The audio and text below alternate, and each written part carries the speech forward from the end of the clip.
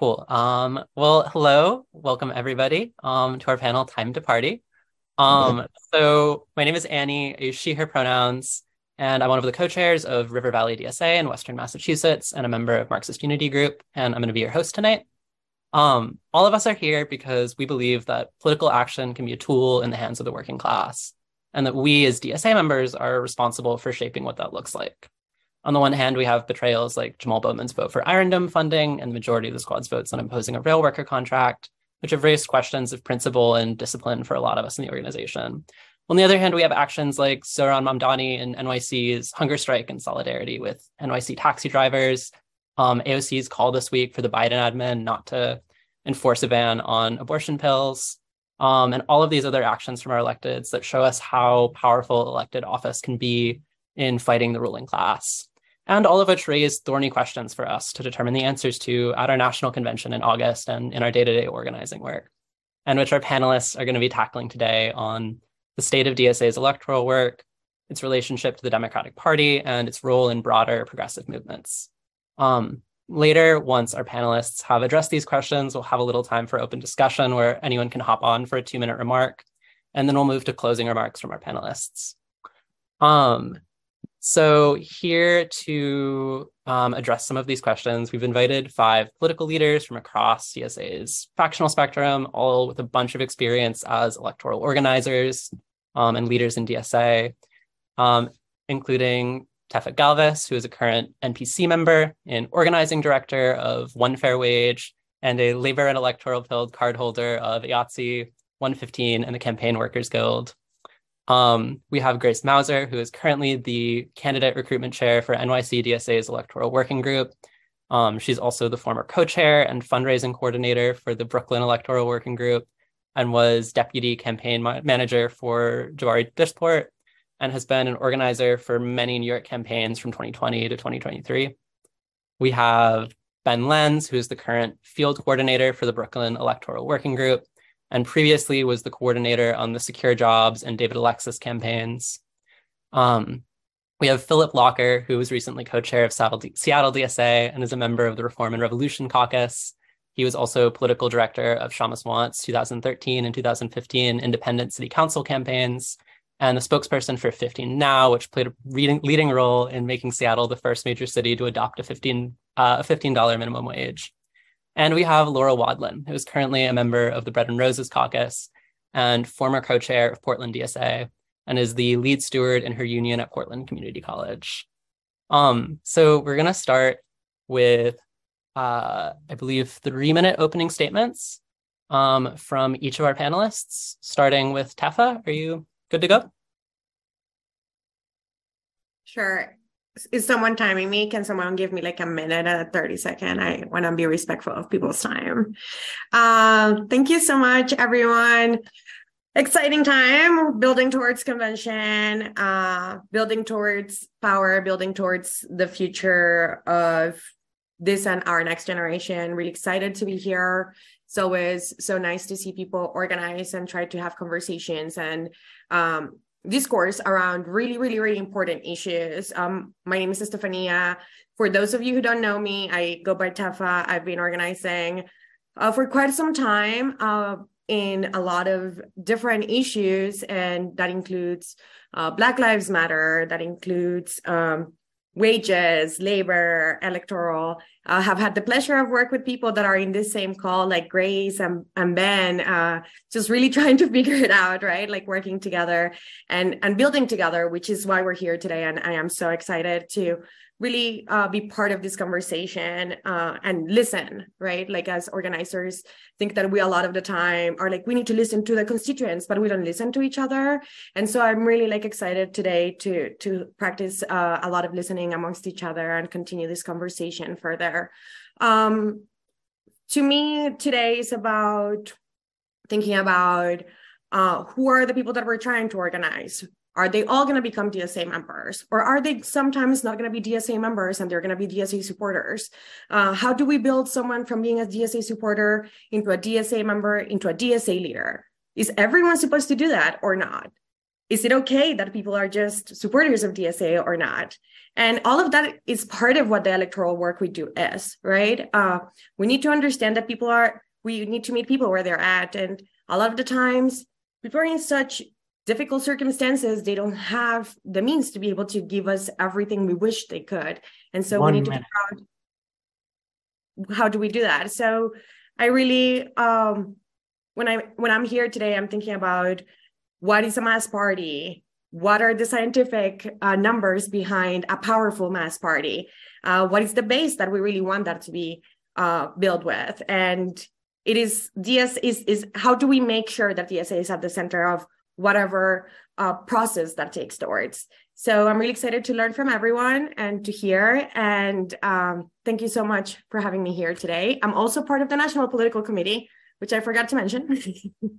And we have a budget, guys. So with that, I pass it on to the next speaker. Well, next up we have Philip. You ready? Yes. Can you hear me all right? Hi, everyone. Philip, he, him. I'm from the Seattle DSA and a member of the Reform and Revolution Caucus. And yeah, I'm excited about today's event. My starting point is that DSA is underperforming, and we are in a slow motion way, punctuated by more rapid crises, drifting into crisis. And I think there is a need for a sharp course correction. And that's obviously, we're talking about our electoral strategy, but I would put that in the larger framework of DSA, that we have 80,000 members, but what is the impact that we're having in US society? Our elected officials, which is our central, most high profile work. I think it's fair to say that obviously there's variation, but overall, I would say there's a low socialist profile, or very often even no socialist profile, much more broadly seen as progressives rather than socialists, very often working as sort of a loyal left opposition within the Democratic Party, as opposed to a confrontational approach. And in Congress, I think the most high profile positions are in Congress, but that's also where we, I think, have the most problems. We have our members in Congress supporting very much being part of the Democratic caucus and not operating independently, and supporting most blatantly imperialist policies like funding for the Iron Dome, expansion of NATO, completely going along with Biden's quite dangerous Ukraine policy. And I think in that, we also have a lack of national campaigns in our organization or bigger mobilizations. So in that context, I do think a sharp course correction is needed. And a much stronger and more visible Marxist wing is needed in DSA to articulate an alternative way forward, to educate a wider cadre of DSA members who can lead DSA in a new direction. And I think some key elements of that is to fight for and champion and promote and build cohesion around the idea that we need in our electoral work independent and confrontational stance towards obviously the Republicans, but also the Wall Street Democrats, an electoral strategy where our candidates amplify and promote DSA and our socialist policies, not the existing progressive or left-wing liberal ideas that are dominant, and builds movements from below. That we're a campaigning, movement-building organization rooted in the labor movement, opposing business unionism and labor liberalism. And that we're also having a bold vision of socialism, where we link the fight for concrete demands and reforms in different movements to our overriding aim of a rupture with capitalism and establishing a democratic social society, and building consciousness that socialism includes many valuable reforms like Medicare for all, but is much more than that. It's a fundamentally new social order based on the rule of working people and the oppressed, and that to do that, we need democratic public ownership of the dominant industries in this economy. Thank you, Philip. Okay, we are moving up to, oh gosh, Grace is next. Thanks so much, Annie. Hi, everyone. I'm Grace Mauser. I'm an organizer in New York City and a member of the SMC. So we're all here because we know that electoral work is a powerful tool for DSA and the broader socialist left. It's an understandable entry point to politics for almost everyone. They have built-in timelines and goals that make organizing paths clearer. Victory obviously means there's a clear path to more material power for us and our movement. And even defeat means that we've engaged a lot more people with socialist politics. An electoral campaign can really effectively build a chapter. And I think we now have several successful models across the country, primarily on campaigns at the state and local level, that we should replicate across chapters. The more immediate challenge to me now is to figure out how we use the power we gain effectively to both deliver material wins to working class people and grow out our organization and movement. One thing I'll highlight throughout today is the socialist in office model being used in New York City, which is far from perfect, but is the most organized attempt I know of to work with left electeds to act collectively. One thing I think we should be cautious of as we tackle these challenges is over dictating the terms of a given campaign or legislative office. I've worked with more than 20 campaigns in New York. Even districts that literally border each other have radically different tactical and messaging needs based on demographics, opponents, the candidate, and more. Dictates from a national or even citywide eagle-eye level risk painting over the differences between campaigns. A candidate in Brooklyn and a candidate in Oakland cannot and should not look the same, and their campaigns shouldn't either. So to me, this means if we do enact these dictates, it will either mean, one, we run overall fewer campaigns and sacrifice our ability to grow our power, or two, campaigns continue to run under such a dictate, but necessarily flout some of the rules we put on them as new challenges arise, making our organization look ineffectual and possibly weakening our ability to organize a future elected if they win their race. 1 minute. To close the opening, I'll say that I believe electoral campaigns are a powerful tool to get what we actually care about, material goods and increased power for the working class and poor. A campaign, even when it loses, can strengthen a chapter by bringing in more members and helping existing organizers hone valuable skills. But when we do win, we have to know that having a DSA elected is nearly useless if they aren't using their legislative power, district services, and platform to help us actually achieve our real goals on housing, unions, healthcare, and more. Winning an office isn't the end of the journey, so to say. But all that to say, elected officials, I think we all know, are not going to solve our problems for us. They have to be actively organized and worked with as comrades, and so that we can use the power of their offices in our larger fights. Thanks. Great timing. Thank you, Grace. Next up, we have Ben, I believe. Cool. 1 sec. So I want to start with a quick story about the first time I met Grace. After a few brief intros and mentioning I was a field lead on the Brandon campaign, she asked me a classic organizing question. So what brought you here? My answer in summary was the following. I'm here because in the last few years, I've moved from being a Crickman Democrat to a committed Marxist. I'm here because seeing AOC and Julia Salazar wins are the first real possibility I've seen for making those politics happen. It gave me real hope for the world after Bernie. I'm also here because I've read some theory, and I don't think it's possible to win socialism by just electing good people and passing good policies. We need to bring AOC more tightly under our banner and build a real left party ready to go to the end. I'm finally here because my dad was a local campaign manager for most of my childhood on grassroots reform campaigns and taught me from a very young age that campaigns have a hell of a lot more people with ideas than people who will execute on them. So if I wanted mine to be treated seriously, the best way to do it would be a top-notch volunteer. Now, obviously, 3 electoral campaigns later and a good amount more reading under my belt, my thoughts have not stayed static. Today, I would have said socialist party, not a left party. The truth of the allegation that DSA is reformist is that our electoral strategy has often tried to model itself on the Nordic model. This strategy envisions a growing list of reforms, slowly undermining the hold of capital over the economy and moving towards socialism one reform at a time.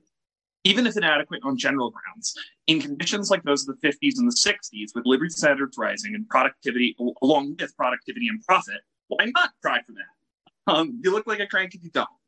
The conditions today are not those, and I think we can all agree the next 50 years are going to be very, very challenging. From climate change to the rise of the global right to the coming collapse of the U.S. hegemony.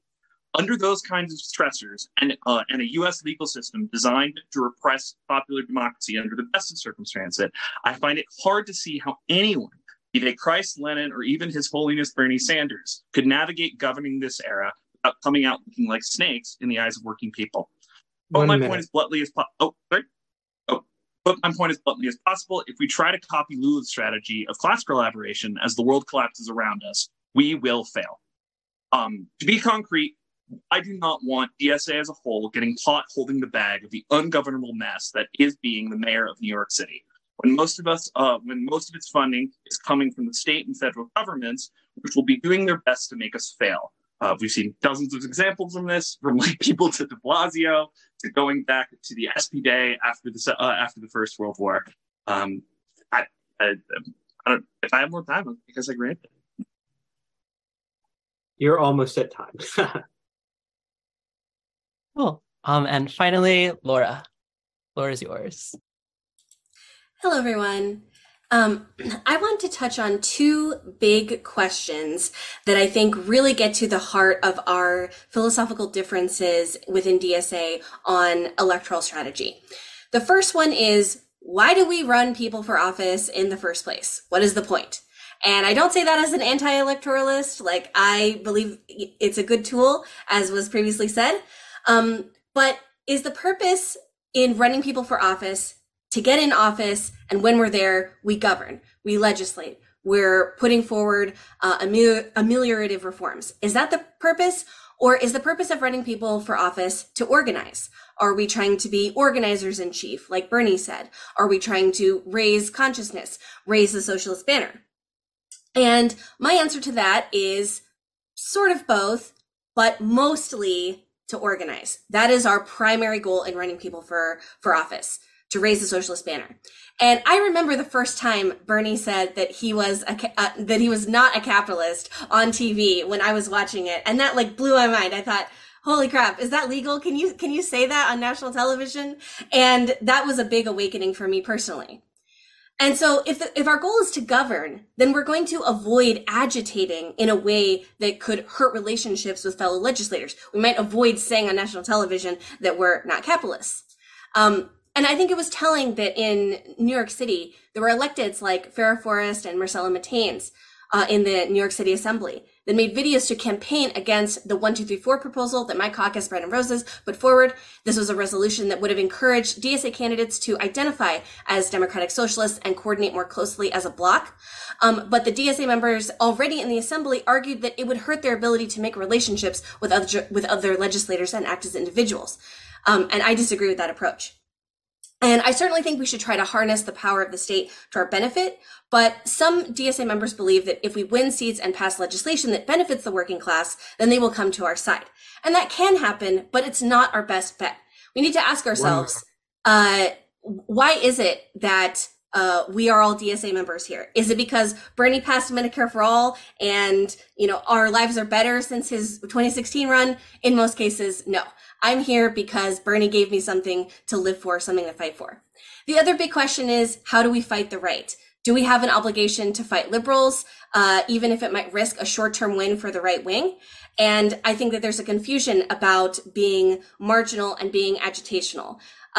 We want to recognize that defeating Republicans is not our number one priority, and that a defeat for Democrats is not necessarily a defeat for democracy. And if we liquidate our movement, then the right wing will win in the long run. And so these two questions for me guide all my other answers to the questions of building a party and how do we use the office and what is the relationship between DSA and electeds. Well, yeah. Thank you, everyone. So next up, we are going to have our panelists address a couple key questions related to all of these issues that they've all spoken to in their opening statements. I'm also being told to let folks know that if you have any questions or things that you want to express, just keep in mind that after these remarks, we are going to have a 15-minute open comment period where as many people as we're able to squeeze in will be able to make 2-minute remarks. So first up for our questions, we are asking panelists to answer, what is the state of DSA's electoral work today? What are the strengths, weaknesses, opportunities, and threats? And are there any particular trends to monitor going forward? And this time, sorry to make you speak even more, we are going to start with Laura. Awesome, thank you. Okay, so the strengths of DSA's electoral work are that we are able to win elections when we, put effort into it. There are many races across the country that if you have a, fairly decently sized base of people who care about something, yeah, you can win a lot of elections, and you can even win them with socialist messaging. That's really good news. But there are a lot of weaknesses that we really need to urgently address. The biggest one is that people run for office with the expectation that we will be able to win reforms in the short term, and that we will be able to do so by having a coalition between socialists and progressives and even centrist liberals, where we are not agitating against the center. And people had different expectations about what is the relationship between electeds and the organization. And we can still establish that relationship in some cases, but in other cases, I fear that window of opportunity has really passed us, as we've seen by Alexandria Ocasio-Cortez's recent remarks about her feelings about the Democratic Party. Some other weaknesses we urgently need to address are that, unfortunately, even though we are winning races, our candidates are being integrated into establishment Democratic Party politics faster than we're able to elect people. Even AOC herself says that she no longer sees herself as antagonistic to Democratic Party leadership. And so the big question is, are we going to be an independent organization at all? Can we move backwards even to an insurgent stance that Bernie and 2018 AOC had, and that was so important in growing DSA? I'd also say another weakness is the lack of a labor connection in our electoral work, and a tension between our electoral strategy and our labor strategy. If our labor strategy involves organizing rank and file members to have shop floor power, 1 minute, then we're necessarily going to run into problems with making relationships with current legislators. An example that I've brought up many times, and I will continue to because it is such a good example of this problem, is with Julia Salazar in New York City. She took money from a hospital CEO, and that was very upsetting to rank and file militant union nurses. And how can we square the strategies of having rank and file power and agitating against the establishment when we are making friends with the establishment in order to pass reforms? These two things are not reconcilable. And if our electoral strategy is pushing away militant unionists who have experience actually challenging capital at the point of production and organizing other working class people, if we're repelling those people because of our strategy, then we really need to rethink our strategy. Awesome. Next up, we have Grace. And I've put the question in the chat again, in case anyone needs to refer back to it. The floor is yours, Grace. Thank you. Actually, sorry, I'm going to set up my little timer real quick. Okay. Yes. Okay. Big question. So I think we all recognize that DSA and the broader left in the US are in a fundamentally more powerful position than we have been in 100 years, because in large part our electoral successes in the last 10 years, not solely, but that's a big part of it. So a lot of strengths that I'll touch on briefly. Electoral campaigns, like I said before, are a great way to engage people outside of DSA about socialist politics and sharpen our own organizing skills in a project with a clear goal and timeline. It also strengthens our ability to pass legislation that makes people's lives better and gives us a platform to talk about socialism generally. And I don't think we should dismiss the ability to make people's lives better. In New York, we're on the cusp of passing broader rent stabilization. Those material wins actually really matter to hundreds of thousands of people. There are weaknesses, though. I don't think we're very good at considering the consequences of our own success, namely actually having an elected official in office. Working with and organizing an elected official is really hard, even when they're cadre. Legislatures are really alienating places, and the legislators who are not connected to party leadership usually aren't given resources that they need to actually robustly staff and source their offices. These people, the elected officials we put into office, have a concrete job to do, and they're immediately going to hear from a million different people. And figuring out how DSA can be their primary source of support is really hard. This increases the higher an office is, which is why I really think, and the NEC recommended this in 2021, that we should focus on state and local races and 1 minute. Take our attention away more or less from congressional and executive level races. I want to highlight a big opportunity we have with SIO is our opportunity we have in our elected work as well. So the socialist in office model that we're using in New York is far from perfect, but it's only 2 years old and already the most organized group of left electeds in the country. This is a way that we can handle the consequences of our success. This group meets regularly with DSA organizers, and they strategize on how both to organize themselves and their colleagues in the legislature and their constituents and interest groups in the districts. Elected officials have finite resources and time, and they can't do everything all at once. They can't weigh in on everything effectively. So we have to organize them, just as we do any other comrade, to direct their resources effectively and in ways that would help DSA achieve our overall priorities.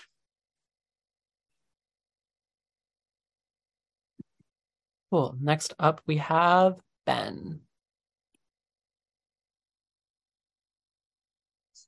Hey, sorry, give me 1 second. I'm also turning on my timer. Okay. Let's take a second here. We have a credible, scalable socialist electoral project, and I have a lot of critiques of it, but that's crazy and hasn't happened in 100 years. I agree with Grace when she says that. One of the things I love the most about it is that we did it ourselves. What places like New York, Chicago, Minneapolis, and DC proved is that we can do this across the country. And we can do it with the support of independent working class institutions like tenants unions that were critical in our early successes here in New York. I emphasize that we did it ourselves because it's often taken for granted that DSA's electoral program is house the Democrat collaboration bill. That is certainly how it's been debated. But from the very beginning, NYC's electoral program has focused centrally on our independence, even when we considered endorsing campaigns not under direct management. In the past, such as Elliot Team or Bernie, this has been done under direction of DSA members, not the campaign staff. We have emphasized this because campaigns outside of our organization are highly undemocratic and damage our members by hoarding skills like turf cutting, comm strategy, and fundraising that our volunteers can and have learned by doing. Those skills build our ability to contest elections and build our capacity for independent action, regardless of what strategic decision we decide to go do next. This development of capacity is what we will need if we seek to strike out on our own and form an independent course from the Democratic Party. I can recall a time 2 years ago when the need for independent capacity was universally agreed on, as far as I could tell. But worryingly, I see this consensus shifting and allowing our organization to be changed to accommodate the broad left coalition with groups like the WFP and large undemocratic unions hostile to the most important radical edges of our agenda. We need proof of that. Look at the controversy around 1, 2, 3, 4, which was modeled not on the clean break, not on the dirty break, not even the Party Party, but just the party surrogate. What is happening to our conceptions of ourselves when even that's a bridge too far? Equally worrying are the signs the signs I mentioned in the previous question that the United States is headed down a century our present social order cannot manage. To be clear, this is not a short-term process. It will take decades. The breakdown of judicial and electoral legitimacy, the rampant violence against trans people, and the rising austerity of a capitalist order that simply cannot no longer deliver the goods all point to changes in the social order on a scale like that of Reconstruction.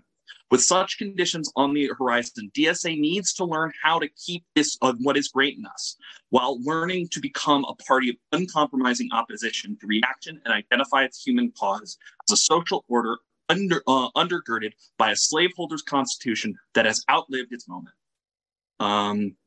If I have any time left, I guess I will make that a little more. I guess I will agree with a lot of what Grace said, a lot of what Laura said. We need to learn to be closer with legislators. It's great to have leverage over them. Oh. Cool. Ben, just so you know, you were breaking up a tiny bit. For me, none of it was like illegible. Like I got everything, but just a heads up in case it becomes more of a problem. And with that, we have Tefa. The floor is yours. Yeah, I think that one of the biggest problems I'm finding across the DSA, all places, is that people think that all of a sudden, because you're an elected or because you're a leader, you no longer need to continue to organize your peers, or that you no longer need to organize within the organization. And that's false. It's false to have to say that Julia Salazar has to know how she has to do things. Like the cadre is supposed to organize themselves to wield the power for the legislative body to move towards where the cadre wants them to.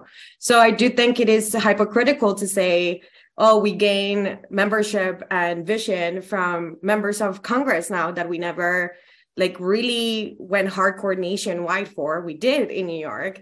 And all of a sudden they make a decision and they need to be ousted. That is kind of self-inflictive conflict and self-destructive to us. What we need to do is figure out how to talk and continue to organize within the power that we're gaining. People are afraid of the power they're gaining, and they think, oh, because you don't do as I say, then you suck. And no, what sucks is the people behind the Democratic Party and the Republican Party that are doing everything for profit. Those are our enemies. Our common enemy is figure out, no, we don't have the power to say, take your money away from the military right now, because we barely have, none of the people that are in Congress right now are actually a cadre member. So we need to really think about what our expectations are from the work that we're bringing in. So we need to build buy-in with the people that we're putting in positions of power. We need to create balance between the vibes of the things that we want to have and the scientific means that it takes to build that power. We cannot just be a wish list. We need to be building power across our people. And that power, what you're talking about, Laura, is not Bernie, it's not AOC. It's the fact that people are tired of being exploited. And that is the messaging that we need to bring forward. And that's what we do. That's the opportunity in electoral work. We get to talk to everyday people about everyday issues where they are being exploited. There are a ton of opportunities to reach people we would not reach otherwise. And that is why the Electoral project is important. As we are building character of how to take power of economics and leadership and responsibility. And responsibility doesn't mean always being right. Responsibility, it means in the leadership part to be able to say, hey, this is how that shouldn't have gone. And in the leadership part to say, oh, I understand that. Let's move forward. Otherwise, the power continues to be in the hand of the capital, in the capital statement, the capital state that is managing everything and is continuing to pull us apart and make this of workers against workers rather than workers against the for-profit exploitative means of the capitalist imperialist system that we live in. And so that is what where we are at with this. We need to build a labor movement and a labor strategy, and our candidates do need to be more working class and more labor, but that is for us to take responsibility over. It's not for us to put on somebody else.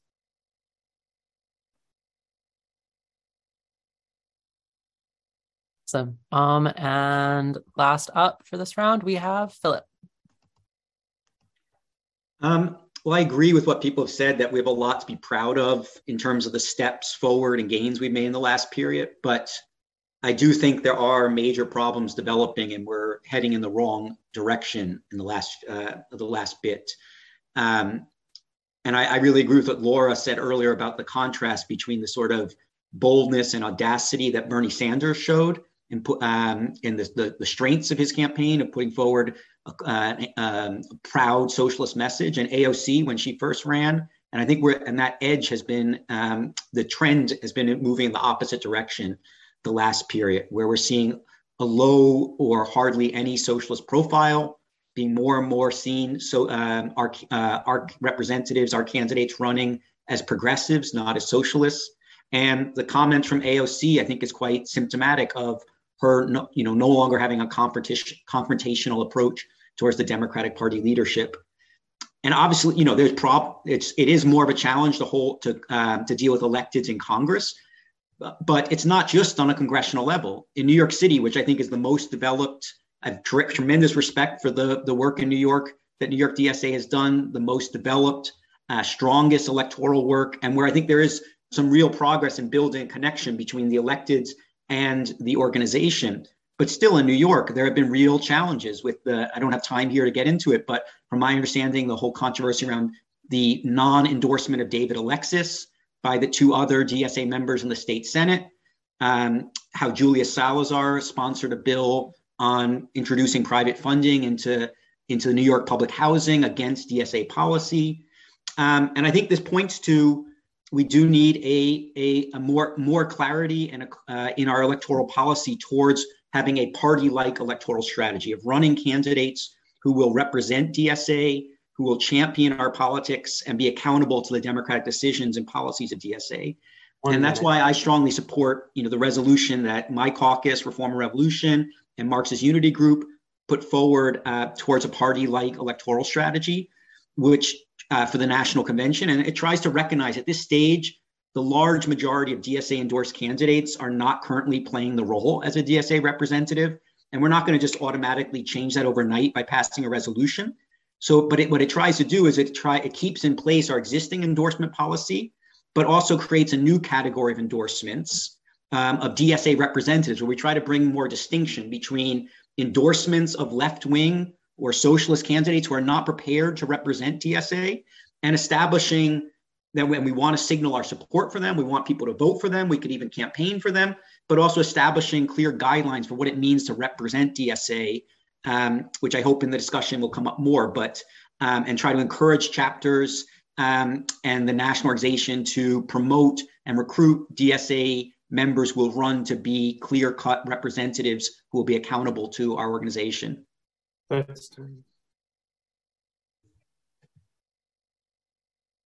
Awesome. Thank you, everyone. Just double checking really quickly. Ben, I know you're having a tech switch over. Are you? I'm on them both now. Oh, you are having crazy echo, I think.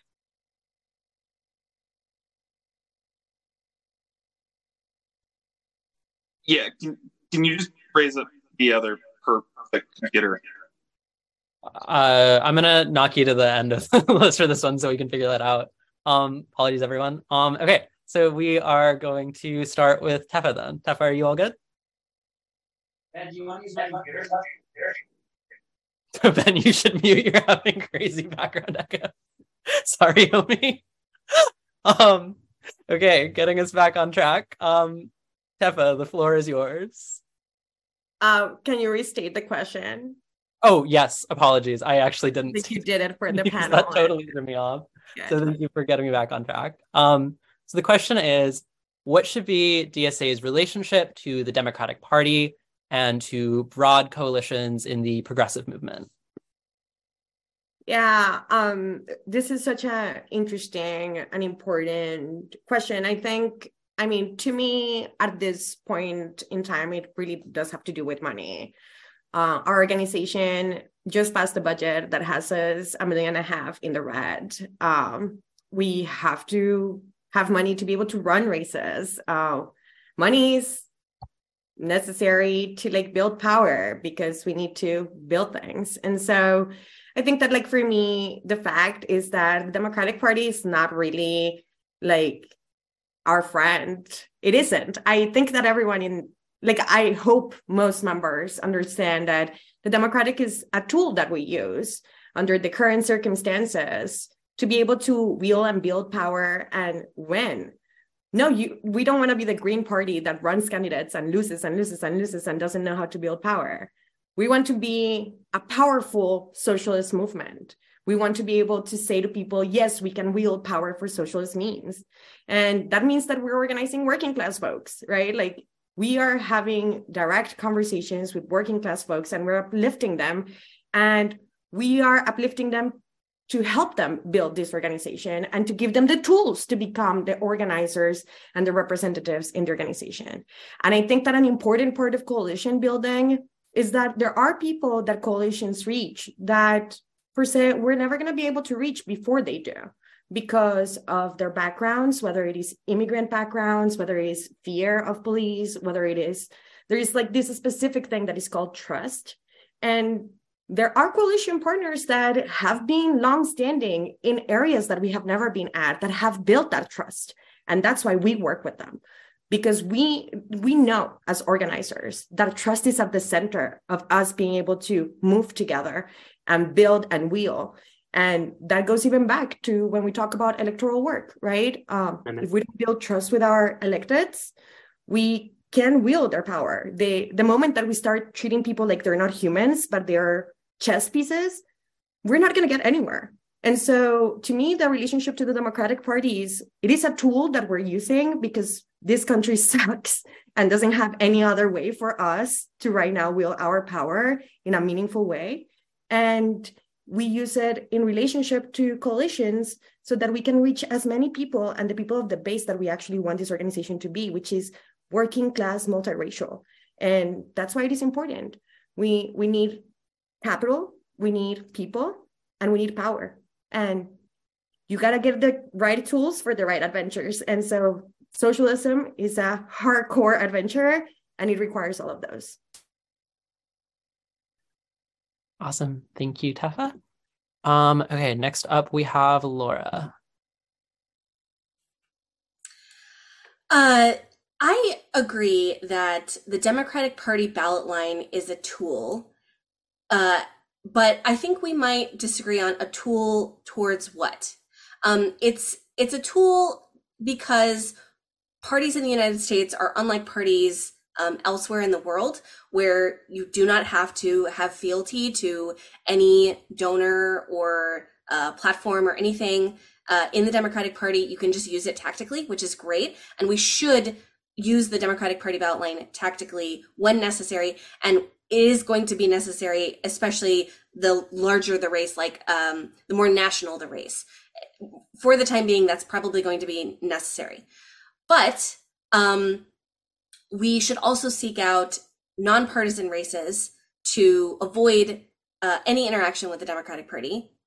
And in the meantime, what we need to be doing is building political organization that is independent of the capitalist class. And until we are well positioned to create a real political party, we need to act as a proto-party or party surrogate organization, but not indefinitely. We have to understand that that will eventually come to an end. We cannot just be in coalition with the Democratic Party, or we're not ever in coalition with the Democratic Party, but we need to not appear to be part of the Democratic Party forever. We need to have a time, sometime in the future, it's hard to tell when we will be completely independent, even in a legalistic party sense. And so we need to maximize the propagandistic and movement building impact of our electoral campaigns. That's part of why we use the Democratic Party ballot line tactically. But we should not ever see ourselves as organizing internally within the Democratic Party or prioritizing relationships between our organization or our candidates and the Democratic Party apparatus. Our only engagement there should be in service of working class independence. 1 minute. And of course, DSA should have a prominent role in progressive discourse to raise our arguments as open socialists and aim to convince people over time. And we should work alongside leftists and liberals and other fellow travelers where our political goals overlap. But we shouldn't view already politicized liberals, meaning the current Democratic primary electorate, as the primary audience for our propaganda and mobilization.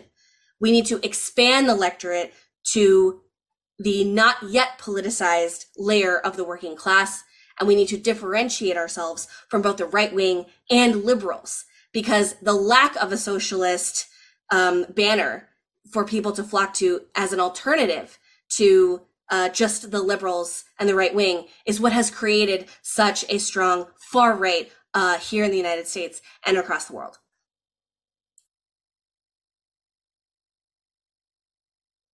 Well, thank you, Laura. Ben, I think your technical issues are all resolved-ish. They're as good as they're going to be. Okay, we'll take okay. it. Where's yours?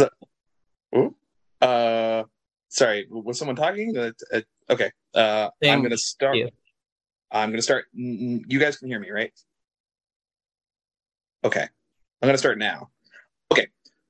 On the Dems, I'll be quick. Our relationship should be hostile. Notice I have not mentioned ballot line, discipline, or caucuses. These are really important questions, and I have opinions about them, but they are not the basic strategic question. What is the basic strategic question, then?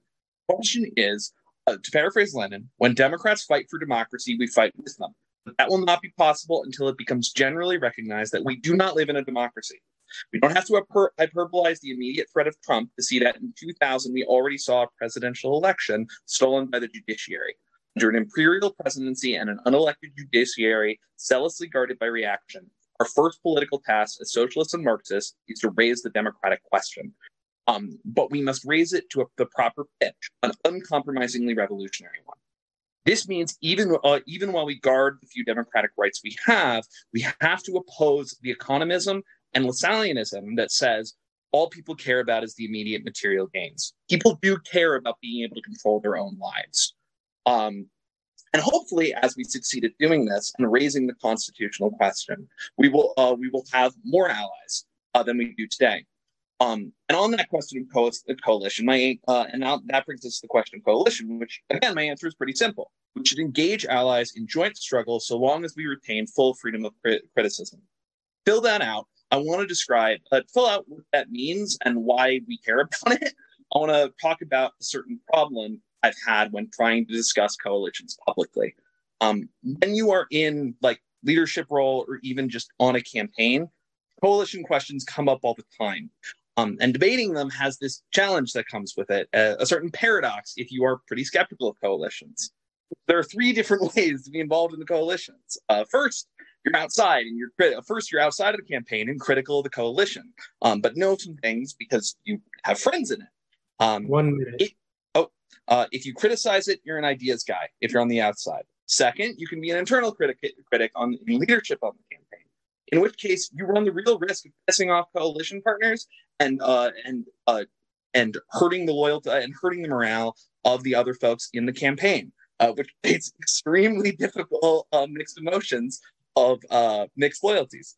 And the third is when you're just a low-level member. And one of the things, what we've been better than a lot of organizations, but one thing we have not done enough is bring those lower-level members enough information so they can understand the coalitional questions involved. Doing this will make it much more difficult. Having that open, critical stance makes it much more difficult to build coalitions, but we have to do it because for all those categories I just mentioned, it becomes very hard to express why coalitions are bad in a concrete, specific way. So all we're sort of left with is all the good things they've done, and they do good things. I don't want to undermine that. Yeah. And I think last up, someone please yell at me if I'm forgetting someone. We have Philip. I'm going to drop the question in the chat again for you. I haven't spoken on this, so I think we. Oh, I totally spaced Grace. No worries. Philip, you haven't spoken though, right? No. Okay, then I don't think I'm fucking up the order, but either way, we're going to go with that. So I should go ahead. I'm going to focus in. There's been a lot of discussion around the Democratic Party. I thought I'm going to focus in a little bit of the question of what's our relationship to progressives and the progressive movement. And I think, because I think that's a really pressing challenge facing us right now, I would advocate, I think we need to use sort of a united front approach, and avoid sort of two twin dangers. One is just sort of seeing we have different, socialists and progressives are not the same. We have all our criticisms of progressives and we refuse to work together. I think that would be a sectarian, self-marginalizing, serious mistake. And I think we should collaborate with progressives on all the issues we have agreement on, wherever it would represent a step forward, the issues that progressives are raising. But I think at the same time, what I think DSA is too often doing is sort of liquidating and collapsing into the existing progressive coalitions and not maintaining a clear socialist identity as working with them, but maintaining a clear socialist identity. And too often, I think we lose that socialist identity. So to bring this onto the electoral politics, I think we can collaborate and work together with progressives, but we as socialists should run openly with a clear identity and brand as a socialist, and try. And we want the media and we want the public and we want low information voters to recognize our candidates as socialists, not progressives. And I think that that's true regardless of the ballot line. And even more, so it's even more important to stress that we have a socialist profile if we're running on the Democratic Party ballot line. It's less necessary to stress that if you're running on a socialist ballot line. If you're running on the Democratic Party ballot line, it's all the more important to really make sure in your public-facing material that comes through loud and clear, that you're different, you're a socialist. I think another critical thing is to form our own Democratic Socialist caucuses in all the legislative bodies where we have multiple electeds, and where we vote as a bloc, we hold common events, messaging, promote a common socialist message. That Democratic Socialist caucus can collaborate with progressive caucuses, can say the Socialist and Progressive Caucus both have this bill that we're supporting, 100%. But that it be clear that it's not just progressives, that there's a socialist identity. And I think we also sort of politically and ideologically there's a lot of left-wing moving workers and young people who are in the orbit, both the progressives and socialists. I think we need to try to politically win them to a socialist understanding. That means having open discussion and debate within the base of those movements, and DSA being an active part of that, and agitating and propagandizing that there's differences between socialism and progressivism, that as a socialist standpoint, we see the working class as that essential force, not just all the people against the elite, that we are anti-capitalist versus trying to reform capitalism into being a more tame, humane system that progressives push for, and that we see the main engine of change of building mass struggle and working class movements from below. I think those are basic things we need to propagate and build more of an understanding around. Cool. And next up on this question, we have Grace, and I'm going to drop the question in the chat one more time. Thanks, Annie. So I think I'm hearing broad agreement on the panel that we should continue to use the Democratic ballot line. And I think for as long as it's a useful tool for us in these races. Just to put some parameters on this, I really think we should only win races where we legitimately believe we can win. Running races for any other reason is a drain on resources and really demoralizing to organizers. Laura already talked about how the structure of the primary system allows us to use the Democratic label to talk about socialist politics. And I just want to reiterate that the purpose of running as a Democrat is to use the label to get into office and gain power and work towards our goals, not to make the Democratic Party more socialist, like one elected at a time. When we're talking about how our already elected officials should relate to their Democratic colleagues, I think we need to keep two things in mind. One is that in order to grow our movement and make people's lives better, we actually need to win things and deliver things to people. And two, socialists are an extremely small minority of any legislature they're a part of. Since one is a necessity and two is a reality, our electeds and the broader org have to organize capital D Democrats in a legislature. Organizing Democratic colleagues doesn't mean that a DSA elected is being captured by the machine. It literally means they're doing their job. We've referenced Bernie a lot.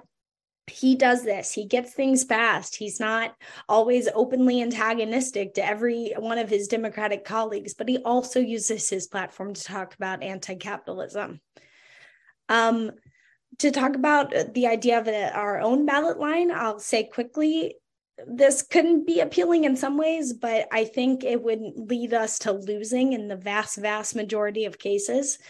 We need thousands of votes to win, mostly from people who identify as Democrats. And then going to the climate in 2024, I think most left-leaning people will view us as adversarial if we're trying to do a third-party thing.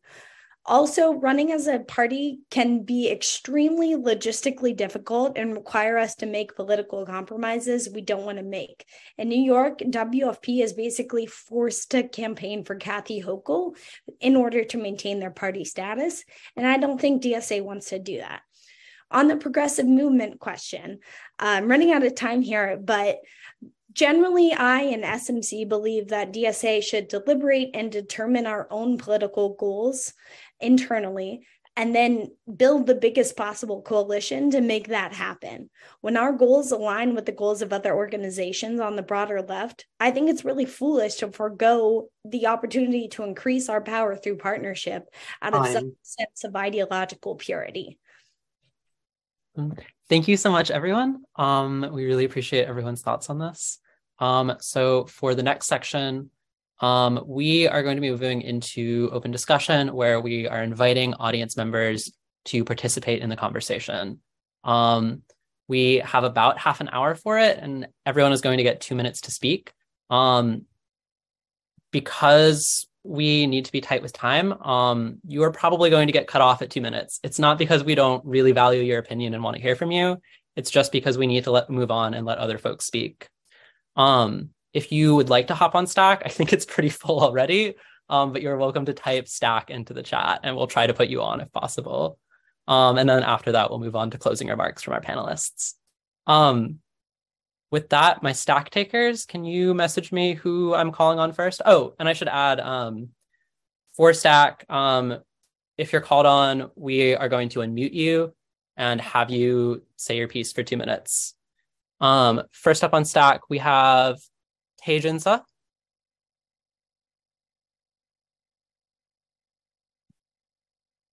Someone is on unmuting duty, right? Hi, am I muted? Oh, Tay, is that you? Yeah. Yep. All right. So just as the 2 minutes starts now, I would like to say thank you, panelists, for your time, and thank you everyone for attending this event. It was amazing to hear from all the panelists from all the different caucuses. As someone from the Red Labor Caucus, someone that believes that we need a clean break now, I don't see the question of where are the most militant labor organizers, where are the most militant anti-imperialists, anti-racists going, because as you mentioned, there is a drop in membership applications, right? Ever since the kind of rise in 2016 from 2020. But there's always this kind of pre-notion that they're going to come back to us, that they're going to come back to the DSA. But from my experience talking to these militant organizers, they already see DSA as reformist, as someone that's entrenched in the Democratic Party, even though that may not be the truth. But if we don't break now, if we don't have a clean break as soon as possible, this sort of image, this sort of entrenchment is going to get worse. And I think that just in general, we should have a clean break as soon as possible. Without it, I think we'll be losing the momentum that we built from 2016 to 2020 and all the hard work we've done. I think it's not an illogical decision. It's not a rash decision, but the only kind of logical and the only nuanced decision to take, which is a clean break now and now or never, right? I think it's a little too late, but it's better late than never. And I think we should have a clean break now as we head into the convention in 2023. Not later, but now. Thank you. Great, thank you. Next up, we have Corbin. Can someone unmute Corbin?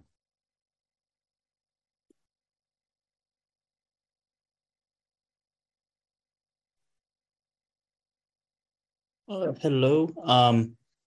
My questions are mostly, I guess, for those who do support a harder split with the Democratic Party.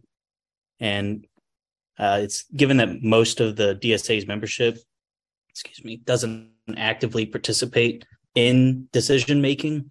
Most DSA members are inactive. At least I think there might be a potential risk of an exodus of these more inactive members should the DSA pursue an independent, working class party. And how do the panelists think the DSA should cope with the potential negative financial repercussions of a split with the Democratic Party in a pursuit of independent party politics? Thank you, Corbin. Next up on stack, we have Kent.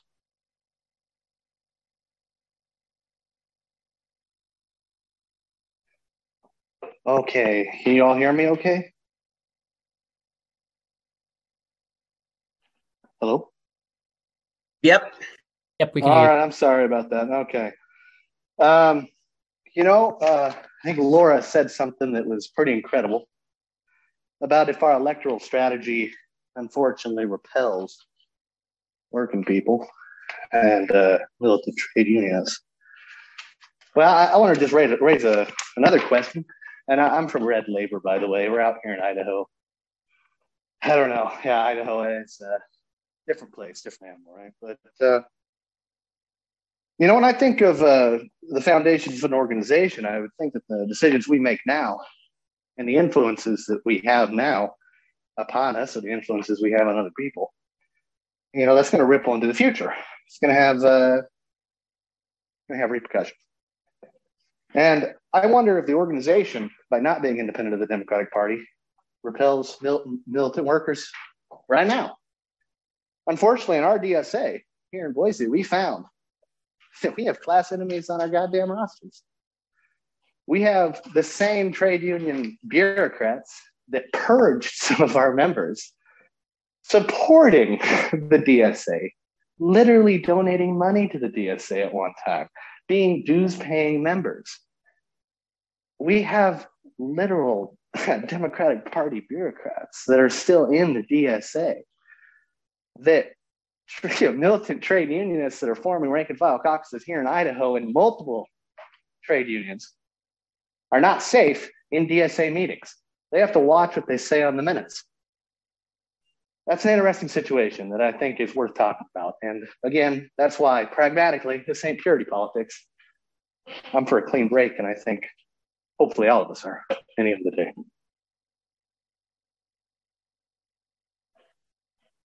Cool. Thank you, Kent. Next up on stack, we have Myra.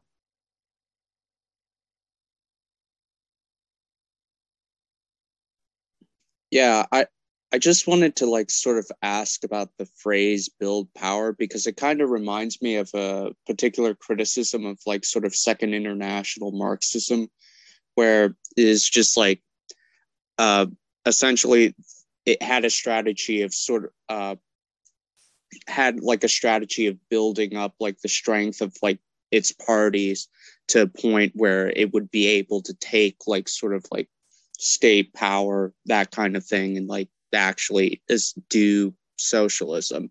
And I'm wondering that kind of criticism is generally is aimed at how and when do you know that you have enough power and enough support to actually do socialism and overthrow the bourgeois state and that kind of thing. And my question would be similar. How do we know when we have enough power to actually do anything with it? To all the people that repeat that kind of slogan. Okay, that's it for me. Thank you, Myra. Next up on stack, we have Damon.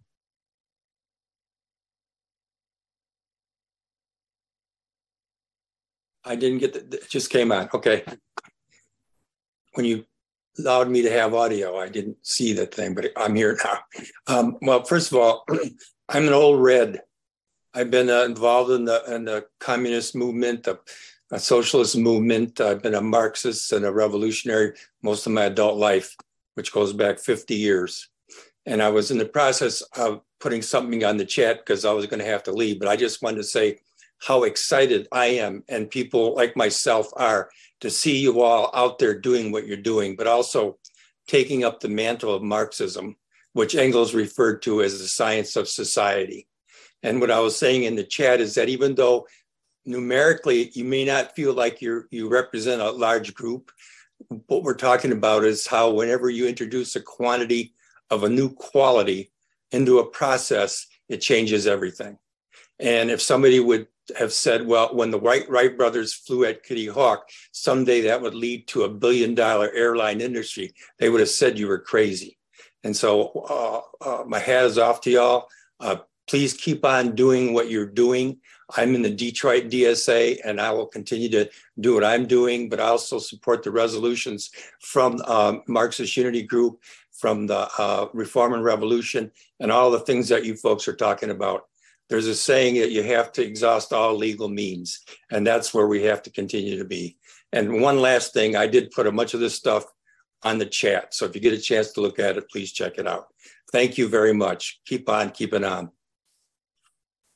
Thank you, Damon. Okay, next up on chat, we have Rui. No, it's off. Oh, sorry, I think I misread that. Yeah, it's Austin.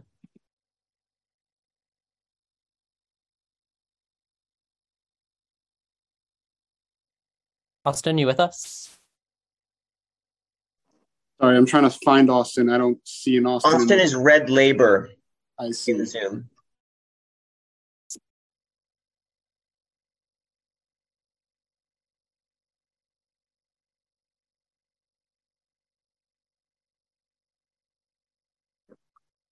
There we go. Can you hear me now? Yep. Go ahead, Austin.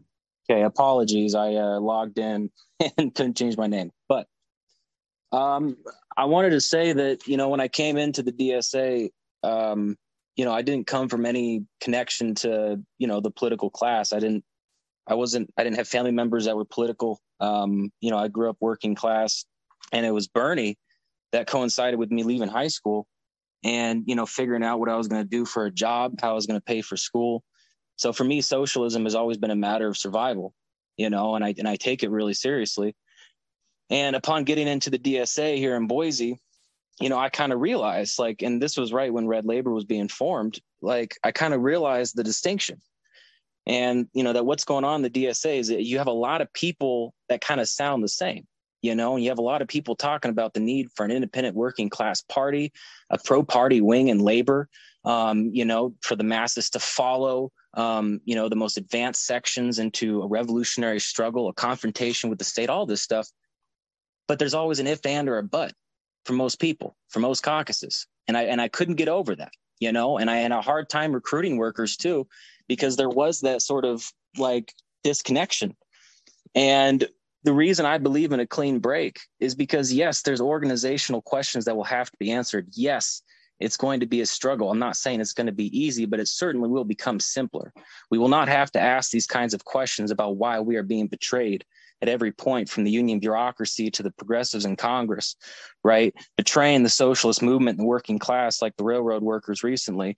If we had our class independence now, if we had it, and I'm in the trade unions, I'm an airline worker right now.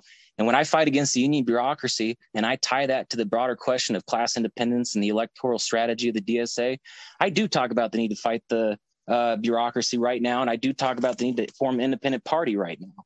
And there's no magical words in the English language that can possibly convince a worker about the idea for class independence, but not yet. Thank you, Austin. You are at time. And next up, I believe we do have Rui. Everyone, I'm Rui, a member of R&R here in Boston and kind of Austin. I think the discussion here was very productive. I'm really glad that the comrades from SMC and TEFA were able to come on and have some actual disagreement. And I'm going to, kind of stoke a bit of a fire in here. The resolutions that R&R and MUG has put forward, I think are in some sense oppositional to what I expect to be the consensus NEC strategy, right? Which is to say, we will continue to run people, and we will look for races that are, extremely viable. And we don't need to have these conditions, these purity tests, as they're called. Calling yourself a democratic socialist in the messaging, and, forming a socialist in office committee and caucusing with fellow members immediately, right? And separating yourself from the rest of the democratic colleagues. And with that being said, I guess my question is, are we going to continue what is essentially the same strategy with a few adjustments that got us into this situation from 2021? Or are we going to take concrete steps to move away from that, to, I think, delineate between people we endorse, people who we like, but, they are not DSA representatives. They're not going to represent our politics. And those who will, who we expect to have higher standards and expectations. So I guess what I'm trying to motivate here is that when convention comes, this will be the discussion and this will be the debate. And we will need to win these towards a party-like strategy, these other sort of more militant strategies for our electoral work. And I see no other way to go about it. It really is, in my opinion, it has to be this way, or we will continue down the road we're on. And I don't think we want to do that. Thanks.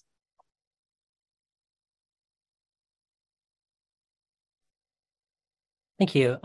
Next up, we have, I think I'm going to butcher your last name, Stephen or Stefan Kimmerl or Kimmerl?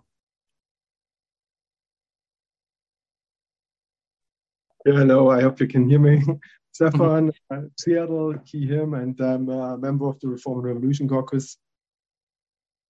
I think people join DSA because they want to fight for socialism. They want to live in a socialist society. They're fed up with capitalism, racism, sexism, and so on. And then we say, yeah, electoral politics, why not to promote our ideas, to use this platform and so on.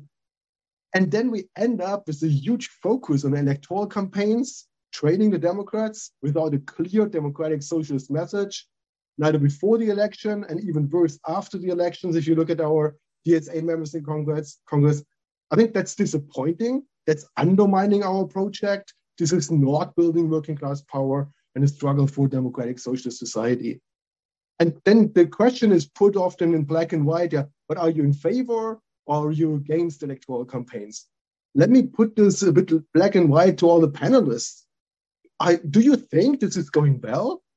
Are we using election campaigns and our elected officials in the interest of building the socialist movement, the labor movement, community campaigns? Are we using them to build DSA?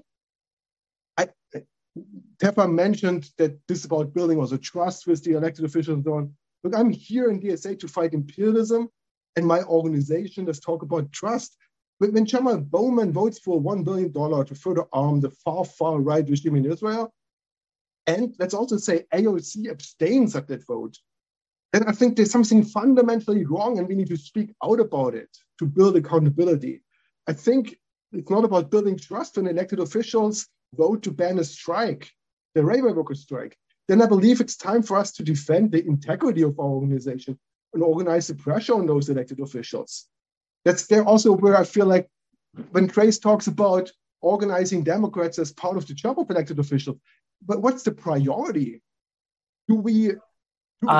Stefan, I'm sorry, you are at time. But thank you for your comment. And we are going to move up to Alex RG.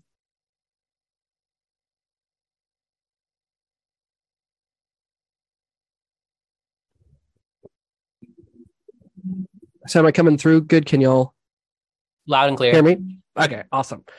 Yeah, so sorry. So one thing that I haven't seen specifically pointing out so far is that within the discussion of, so what about the discipline? What about the whole thing of Jamal Bowman voting for Iron Dome for AOC and almost all of the squad voting to break the railroad strike.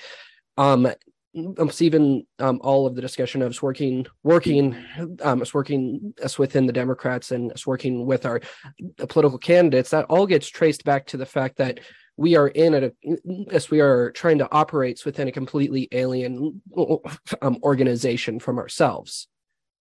Something that I kind of want to put out clearly and plainly, that we need to organize us within the Democratic Party or something like that, because nominally we don't have control over our members, us within the party, so they can they have more of a specific alignment and more of a specific tie to the party that actively has them there within the first place. And I will put something that I have experienced too, is that it's within the IBEW as well. Talking to all these people, we are ostensibly seen as just Democrats that happen to wear the color red. And I've talked to some very progressive people that kind of balk at the idea of us because we are not going far enough, because there is no delineation between us and the people that we are supposedly fighting against. Thank you for your time. Finished. Thank you. Good timing, Alex. Next up, we have Nick, N-I-K. There's a couple Nicks on this stack. Nick, you with us? Yep, I'm here. Thanks. So wanted to thank everybody for your contributions. I think this is the key issue. There's obviously a lot of important issues within DSA, but this is the one that kind of gets to the center of our strategies. And so it's really important for us to talk about. I'm wondering here whether there's any sort of strategy or change in our orientation that panelists think we should be adopting. I note that MUG and R&R have their the resolution winning the battle for democracy. With members of MUG and R&R, I helped develop a platform amendment that updates a lot of the references to legislation, which are a little outdated now, and also gets to key issues like ending judicial supremacy and winning reforms, constitutional reforms, or legal battles, even as we move to new constitutional order. So I'd recommend that people sign on to that. I can send you a copy of that amendment if you need it. And so, broader question here is, how do we navigate our relationships with fundamentally different and less democratic organizations like the Working Families Party, while still sustaining the kind of non-electoral organizing projects that have also been key to the fights for abortion rights, self-defense over the course of the last half decade? And what should we learn from the mixed success of legislative and electoral efforts across the country? That's Thank it. you. Thanks. We are going to move on to the next person. And that is Zeth.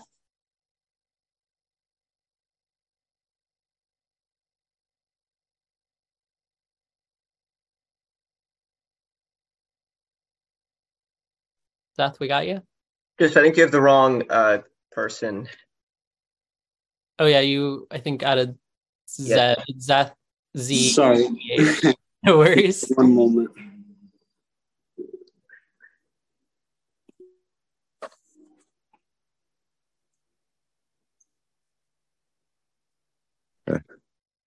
Hi, can you hear me now? Great. My name is Zeth Rourke. I'm a member of the Red Labor Caucus. I'm a airport worker with the Communication Workers of America, non-binary, a Latin second-generation immigrant. There's a lot of great discussions happening here today at this panel about party building and what direction we have to take in order to build power. I think the strongest thing, or the strongest point we have as socialists, is to identify our enemy. Under a capitalist society, we are engaged in constant class war, whether or not someone is conscious of it, right? In every category of one's life, we experience the boot of capital crushing us. I became a socialist through my lived experience. Living in poverty will do that to you. I hear a lot of talk during this panel about building power. And, well, I suppose I'd want to raise a question. Building power for who? When we organize within the Democratic Party, all this great work done by working class Americans in order to support their interests, right? We donate it right to them. The Democratic Party gets stronger. We fix their optics for them. The optics of the enemy, a capitalist party, who time and time again we have seen, even despite our best efforts, electing so-called socialists into Congress, they continue to crush the working class under their heel. And what does that say to the working class when we, as a supposedly socialist organization, continue to harm the working class? If you want to support a truly independent working class party, sign to the Red Labor Caucus resolution. Support the clean break. Thank you.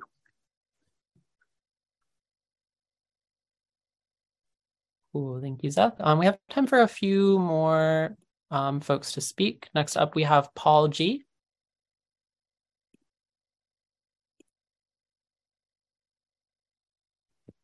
Hello, comrades. Can you hear me? My question is about my local context. I'm from New Hampshire, which has a lot of local state reps. We have the largest state legislature. We have an enormous state legislature with a lot of state reps. I know some of them. We have like 3 or 4 electeds, and we have a lot of people who represent more of a quote unquote old DSA electoral position, maybe representative of what used to be more common around like 2016. A lot of Bernie people, a lot of people very closely working with the Democratic Party. There's a certain nonprofit that's extremely dominant in the state that basically does all the left organizing. And my question is, for those of a partyist persuasion, or those of us who want a break from the Democrats, like in my area, there's a zillion small races that are relatively cheap. So it's easy for people arguing for liquidation to do liquidation things. And my question is, what do I do about that? What's a talking point that I can use against that situation that's perhaps a bit different than, for example, the comrades in New York City, but with a similar problem?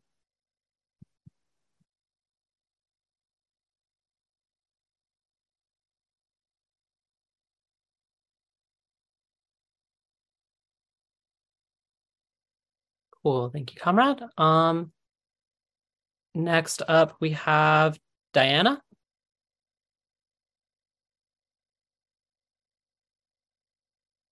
Can you hear me? Mm-hmm. Hey, my name is Diana. I am in the Queens branch of New York City DSA. I'm an immigrant from Ecuador, a granddaughter of a trade unionist and daughter of a communist. And I did want to sort of introduce myself in this way because I think I'm in the minority here to say that I do disagree with a clean break. I think I'm a little bit in awe of folks' optimism to think that we are at a place where we could actually transition to a party. Yeah, I feel like we're actually in such an early stages as an organization itself of building internal structures, of thinking about how we develop our members, that I think it would be a mistake to break from what, unfortunately, a mass of working people do see as like the alternative to the right, even though I do think that a lot of working people do see the Democrats as I mean, and I do too, right, as an imperialist capitalist party. I do think that the majority of, or the way that a lot of people come to DSA is because it's kind of, it's the largest socialist organization that has some sort of elevated presence in national politics. And I think that that's people see that as a connection to power, and it is powerful. And I'll speak as someone who is represented by 3 DSA electeds.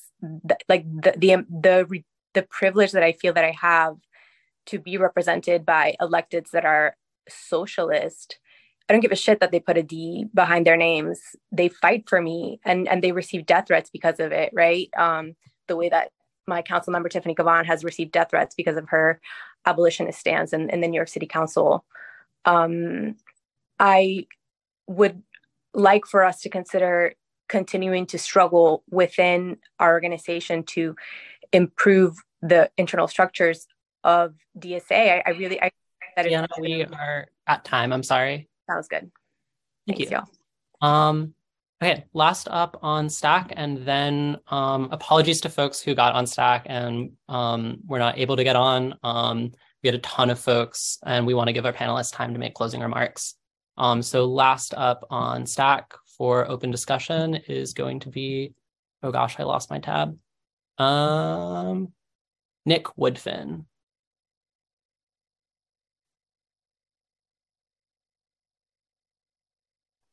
Can you hear me? All good? Yes. Hi, everyone. Yeah. I would like to ask and sort of posit what does it mean exactly to meet people where they are? Because I know through my personal history, I was pushed sort of by friends and stuff to kind of out of where I was to get to the socialist sort of answer. But also, I'm an international committee organizer. I've been looking at sort of the situation abroad. I look at the situation domestically. Things have been rapidly declining. We have fascism rising. People can't afford to eat. Even a lot of sort of social democratic programs, like you look at somewhere like Canada, tend to rely on imperialism specifically. Like Canada owns most of the mines of Burkina Faso, for example. And so with these things, when you have people like Richie Floyd trying his hardest on the electoral level to like fight for abortion in Florida, what exactly does it mean to meet people where they are?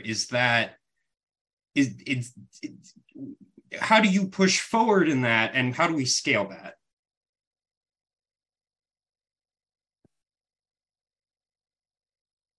Thank you, Nick.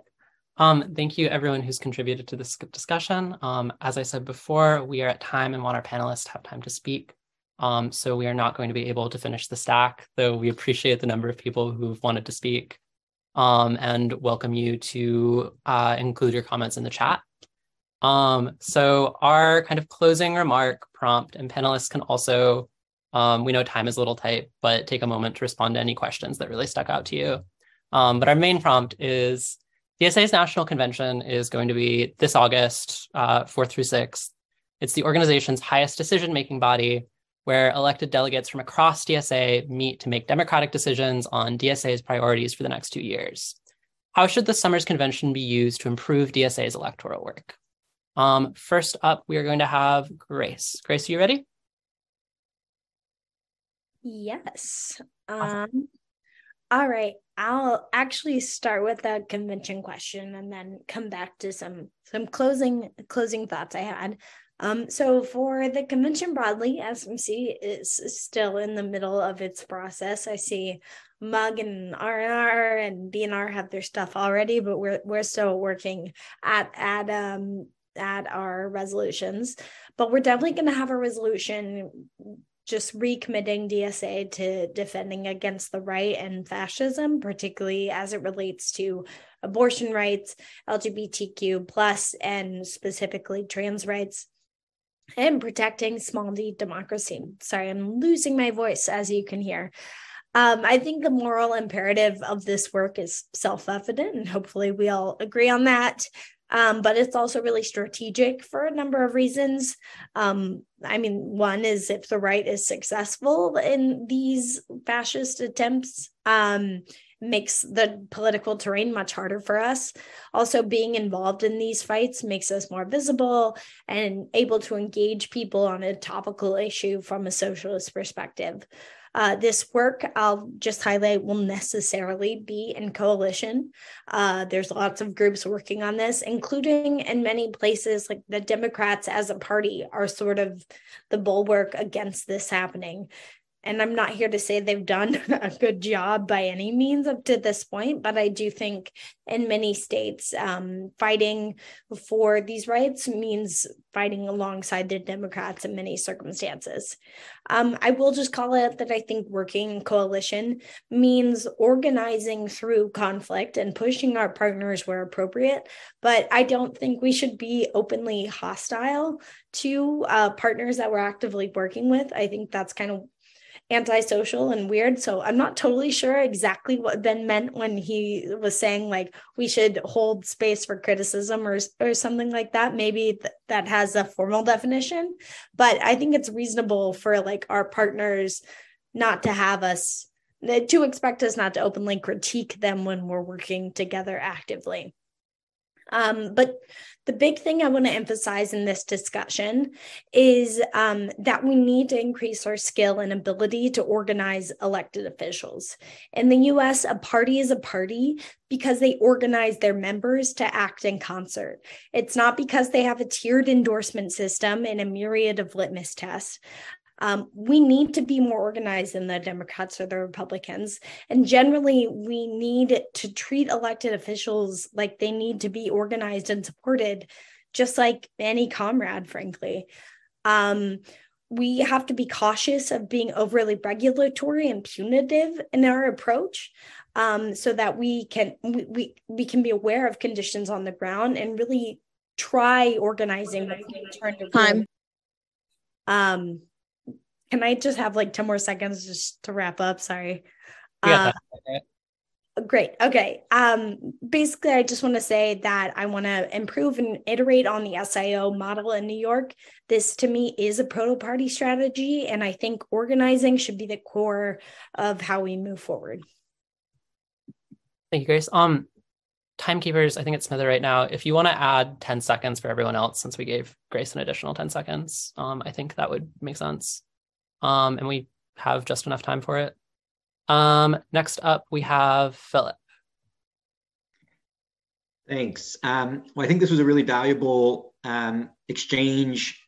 In terms of the National Convention, just briefly, I would definitely promote people look at, read, consider, discussing your chapter, sign on to the resolutions that Reform and Revolution and Marxist Unity Group are putting forward. Two are very directly on electoral strategy. But I wanted to come back more on just sort of, I think a running theme of the discussion was, I think, very different theories of change about what is the role of socialists in electoral politics and when we're elected, and how do we actually change society. I think the point was raised that when we have socialist electeds, that I really disagree with the idea that socialist electeds' job is to organize their other legislators as their colleagues. I think we have to. I think the key engine of change is not. I support standing in elections, but not because I think we can have much power in legislative bodies. I think the key is to use those legislative bodies when we have electeds with a platform where we have a certain profile and audience amongst working class people. And the most important thing is to use that platform to educate, agitate, and organize working class people outside the legislature to bring pressure to bear on the capitalist class, on big business, and on those legislative institutions. I mean, the same thing, I think it relates to the point was made earlier that the majority of voters, it was talking about New York, identify as Democrats or wouldn't necessarily identify as a socialist. That's true, absolutely. But what is the purpose of our electoral work? I think the purpose is to promote our socialist politics.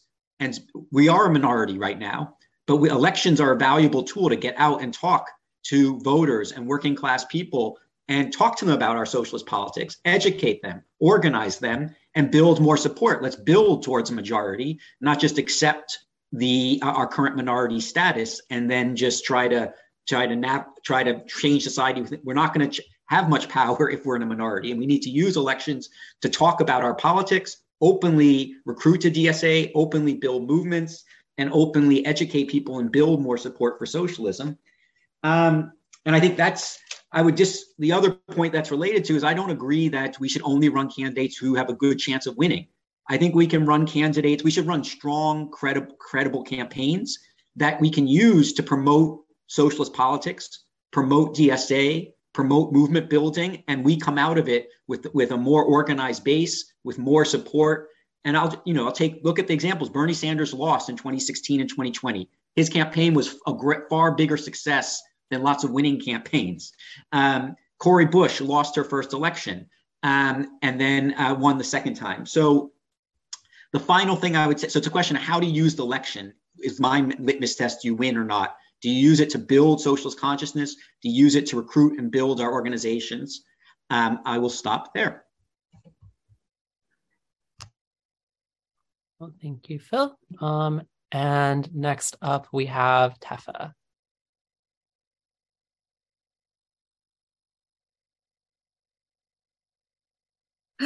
Well, I think that there are a lot of false narratives that get sent out sometimes, and it just really bothers me that we haven't experienced something doesn't mean that it doesn't exist. And I think that is, like, as organizers, we really need to catch ourselves. I think that one of the strengths of this organization is that it's multi-tendency and multi-prong approach. And I don't think that anyone has said electoral or nothing or labor or nothing. That's what makes us powerful. And that is what I'm saying when I say building power, right? Like, we're building power with people through structures, through a multi-prong approach and a multi-tendency organization. And that power is being built to be shared with people that have been kept in the dark for far too long and that cannot participate because they have multiple jobs a day, because they have families to feed, right? Electoral efforts are broad. They're not just SIOs. I think we emphasize SIOs too much at times. Ballot measures are electoral efforts. Running elections in a union, that's an electoral effort. So I think that we also need to expand our minds and open ourselves up. I do think that Laura talked about accountability, and accountability is important across ourselves and the people that we're organizing and all the people that are running all of these campaigns. Ben talked about discipline. It's extremely important for us to do anything with discipline. Like, if we don't have discipline, we're not going to get anywhere. Grace talked about delivering. Yes, we do need to deliver. We are against 100 years of fighting against socialist programs in a capitalist society that has been industrialized. It is hard work.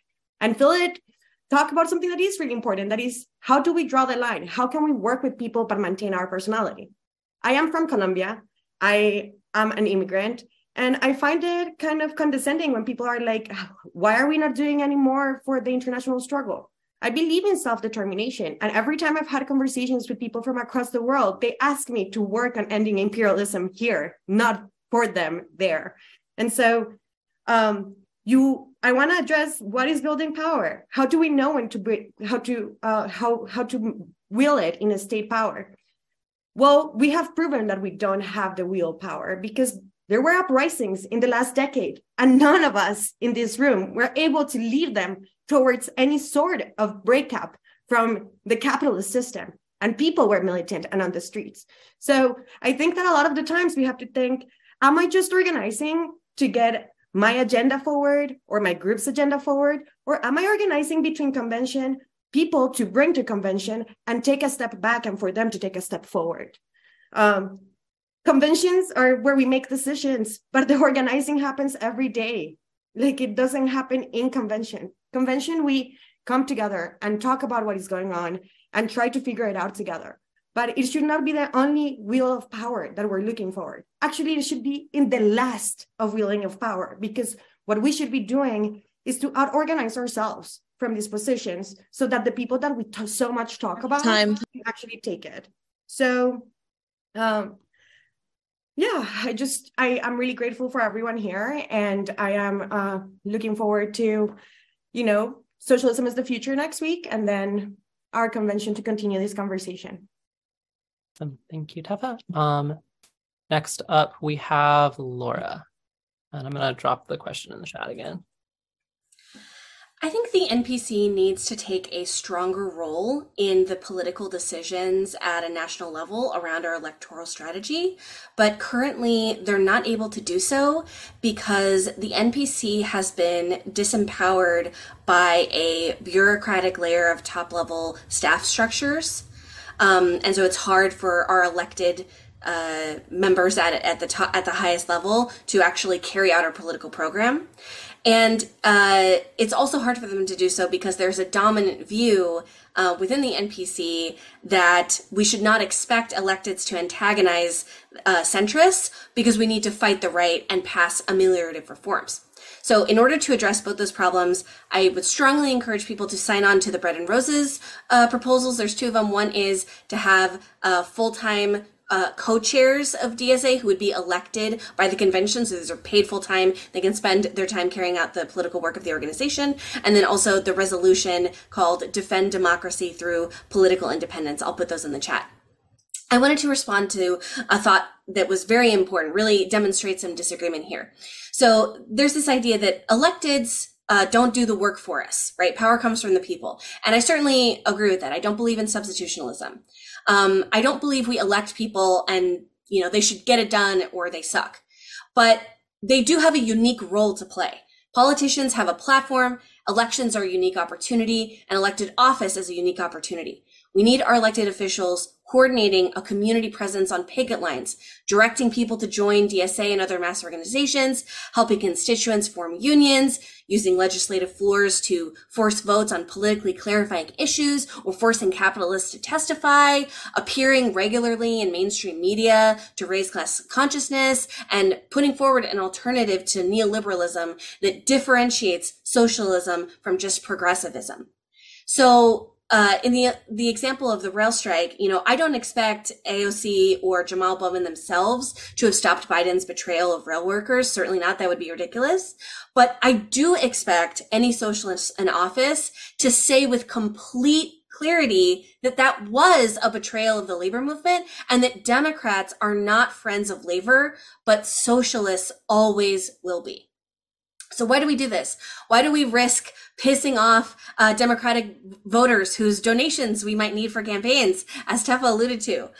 Well, fortunately, most Democratic voters are sympathetic to the criticism of Joe Biden and Democratic leadership. And certainly, if we expand the electorate, not yet politicized voters, whether or not they identify as Democrats, will also be sympathetic to those ideas because people intuitively understand that there is a group of rich elites who don't care about them and that you're screwed if people in power sympathize with them. So working people, especially the most advanced layer of shop floor leaders in the labor movement, want champions who tell the truth about those in power. And if they see socialists as those champions, then we can grow our movement and we don't need to rely on passing basic reforms, which we can't do anyway because we don't have positions in office. Thank you. And last up, we have Ben. So during my spiel across all three sections, I talked really, really fast about a lot of theory because there's like a lot of thinking we put into this. But I didn't really get a chance to talk through some of like how to do this. One thing I wanted to respond to from Grace, I guess, first, is like, wait, are you really saying like we should be really mean to ex-coalition partner in the middle of a campaign? Wouldn't that like profoundly damage the relationship? And they've done a bunch of really good work for us. We really want to betray them like that. And the answer is like, no, I don't want to betray them. And no, if that's not the agreement we've come to, then like, that's not something I can do. But also, yeah, I do think we need to, like, in order for us to be a democratic organization, in order for us to have robust conversations, in order for us to be able to work through the strategic questions of our day, I think we need to be able to talk with a really high level of specificity about like what is happening in the moment. And that requires, and that's going to make coalitions harder. It doesn't make them impossible. I don't have like a perfect answer for how to do it right this second. Like I said, this is like a bigger picture question. And on that bigger picture question, I want to jump to in a place where like I am more specific. I want to respond to some of the things that I heard, not just from Red Labor, from a bunch of people, which I think have sort of consolidated around the clean break question. But I think what they're talking about is something that I can which is not something I necessarily agree with, but what they're talking about I think is really, really important. Something I've heard not just from labor organizers, but from tenant organizers and BDS organizers, which is that our electoral work has provided a real impediment to our organizing work in other domains. And that has had real significant impacts on our ability to organize across domains. And then in order to resolve that, we need to set basic boundaries. We don't necessarily need to these don't need to necessarily be robots from the Third International, but they can be people who hold to basic principles. And as a result, it becomes much easier to have these conversations openly. The last thing, the reason I would relate, the way I relate that to clean break, and why I talk about hostility to the Democratic Party, is that I don't think I think we're already a party. I think the question is just acting like one. If we go up there every day and say, fuck Democrats, if we go up every day there and say, this is a betrayal, then we've already become a party. We're an independent organization, which is why what I hope comes out of convention are things that allow people like the comrade in New Hampshire to develop independent organization, which is exactly what we did here in New York, and is what I want to see everywhere. Cool. Thank you, everyone. That is the end of our discussion. I want to thank, first of all of our panelists for coming and having an amazing discussion. We really, really appreciate all 5 of you taking the time. Second of all, I want to thank all of our attendees for joining us, for contributing to the discussion, and for listening and learning. A couple last kind of housekeeping announcement pieces for folks. So the video for this will be on YouTube shortly. If you want to send it to friends or refer back to it. This event was put on by Marxist Unity Group and Reform and Revolution Caucus. And we have some resolutions that we'd love for folks to take a look at and potentially sign on to, which have been, and I think will be again shared in the chat. We also will have another panel coming up on May 20th, which you can RSVP for again in the chat. And last thing, Marxist Unity Group is fundraising for convention. And if you liked what you heard from our speakers on the panel, you are welcome to donate at the link again in the chat. Of course, our panelists come from all kinds of different corners of DSA, and we do want to really quickly open up the floor. Do any of our panelists have stuff you want to plug? Some folks did in their closing remarks.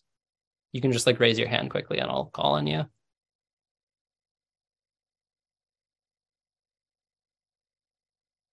Not to raise my hand. Oh, no worries. I meant physically. I was just looking at the videos, but you can go ahead, Kefa. Yeah, I just really wanted to plug in the GNDCC resolution for the national railroad workers for people to take a look at it. And I also want people to know that there is this new version of winter conference that is happening. So we used to have White DSA winter conference. Now it's Socialism is the Future, Electoral Labor, and White DSA, and it's coming up next week. And you should stay tuned for the findings and the coming steps that might come from that.